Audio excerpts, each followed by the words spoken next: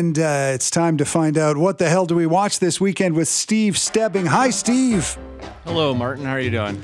Good, good. And before we get to what the hell we're going to watch this weekend, and also the AV Club, because we were going to talk about the movie Clue, we've been talking about aromatherapy, because coming up this hour, we're going to talk to a life coach and a therapist about how aromas can help us with our mental health.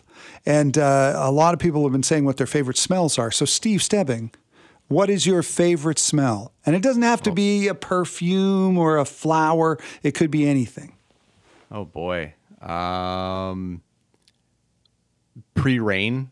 Pre-rain. Big fan. Yeah. Well, being that I haven't lived on the coast for almost 5 years, I'm nostalgic about it now. So pre-rain, like that smell when you can kind of feel it's going to rain, but it hasn't started yet? Yeah. Yeah, exactly. I dig that. I dig that too. And I love it in the summer when it starts to rain and it hasn't rained in a long time. And I think part of that smell is from chemicals that have risen up in the pavement.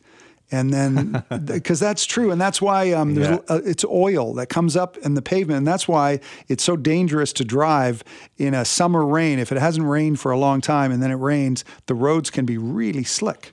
But that makes sense. Yeah, so a little piece of safety advice. Well, let's get to all the stuff. What the hell do we watch this weekend? Steve, the first one, The Last Voyage of the Demeter. Something wrecked about the animals. All the livestock? This looks like a bite. Search the ship. Everywhere.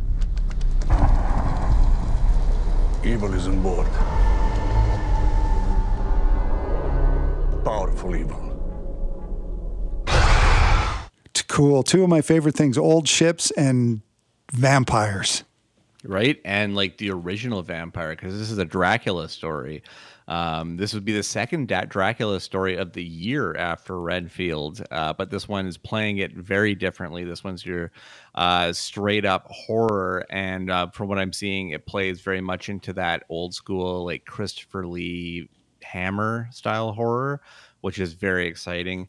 But this is actually based on one single chapter within Bram Stoker's Dracula, and is the voyage of the Russian schooner, the Demeter, which sailed from Carpathia to London with a certain bit of cargo aboard, which is basically your villain for the movie, a bat-formed Dracula that starts draining the crew. And I mean, this is dark, full of jump scares, and I really think you kind of know what you're getting into when you watch this movie. Yeah, sounds scary. I like it. How about this one? Heart of Stone. Gal Gadot is back. You know what you signed up for. No friends. No relationships. What we do is too important.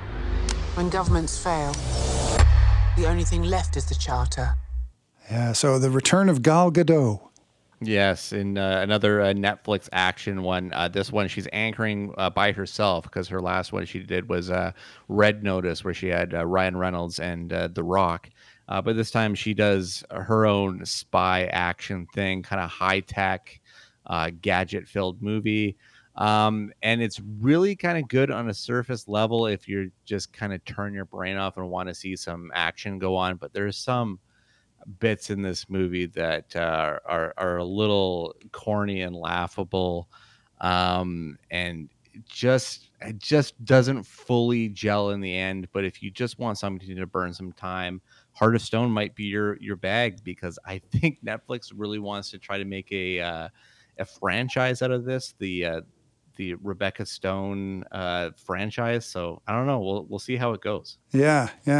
And that's Hearts of Stone. And then there's Aporia. There's a science to everything. We can't save them. Believe it or not, this was supposed to be a time machine. And now it's a gun that can fire a bullet into the past. All we need is a target. You know that's impossible, right? That's Judy Greer. And if you don't know who Judy Greer is, you Google her and you go, oh, her. Because she's so funny, but she's also a real great actor.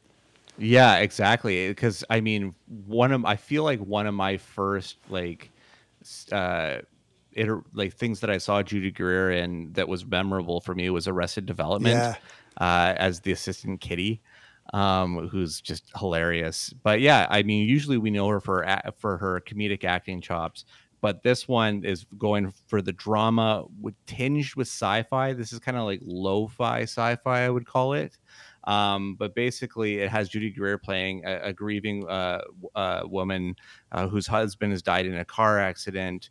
But her husband's best friend is a former physicist that's been putting his life work into making something that can bend time, and it really kind of handles the tampering with time and time travel, everything quite well. It reminded me of a film from the mid 2000s called Primer, done by Shane Carruth. It kind of like, I feel like it goes into that department a bit, but it does focus more on the grief side and trying to find some sense of closure above everything. And I think it's a really well put together film. The husband in this one is played by Eddie Gathegi, who's really, really good in this film as well. It's a strong one, but I just don't think a lot of eyes are going to get it because it is quite low budget in indie. Right. And where do you see that? That one will be an indie. That one will be in like a limited release in kind of the bigger cities across Canada, and is slowly expanding over the next few weeks. Yeah. And then there's this one, Passages. Maybe we have to take more risk. So now you're falling in love with someone else, you're taking that risk. Think what's happening between us. You cannot change someone like him. What they think, what they want to do. I think I'm falling in love with you. Say that to another image. This seems like one of those classy movies, like those Merchant Ivory movies or The Talented Mr. Ripley, that are really beautifully shot. Yeah, kind of, but like more modern, I would say, like more 16 millimeter looking, a little bit of grit on the film, as is the style from writer and director Ira Sachs, who is one of my favorite filmmakers out there, like with his films Little Men or Love is Strange, two phenomenal films from the last 15 years.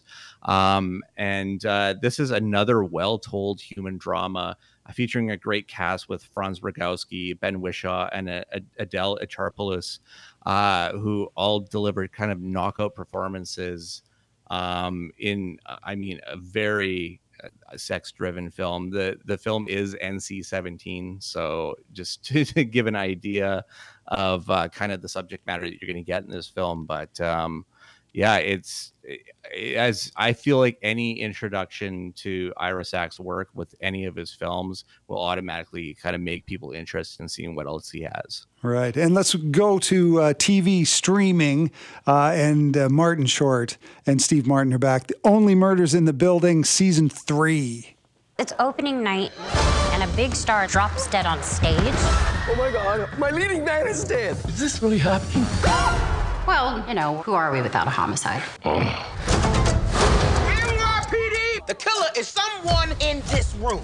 Yeah, so it's starting to become like Murder, She Wrote. Wherever they go, there's a murder. But it's hard not to love that show. And this one is really cool because it brings Martin Short's characters, his profession, his job. It brings Broadway into a murder story. And you're also adding Paul Rudd and Meryl Streep to this cast. And I mean, already Martin Short, Steve Martin, and Selena Gomez are such a great comedic trio. And honestly, I never kind of saw this side from Selena Gomez before, but she fast became one of my favorite people on that show. Right. And moving over to Blu-ray, a movie that I saw in the theater months ago, Blackberry. That guy is sketchy. I don't think he's sketchy. The guy's a shark. I know how to market it, and I know who we can sell it to. But I want 50% of the company, and I've got to be CEO. I don't know who you think you are, but deal. Are you joking? Yeah, that was a great, great movie, and proudly Canadian, too. Absolutely. Like the best Canadian film I've seen this year, and possibly one of the best films overall of 2023. Matt Johnson, as a writer and director, has I mean, this movie has to be earmarked for awards. Glenn Howerton's performance as Jim Balsillie, which is like a character that even on paper seems so insane.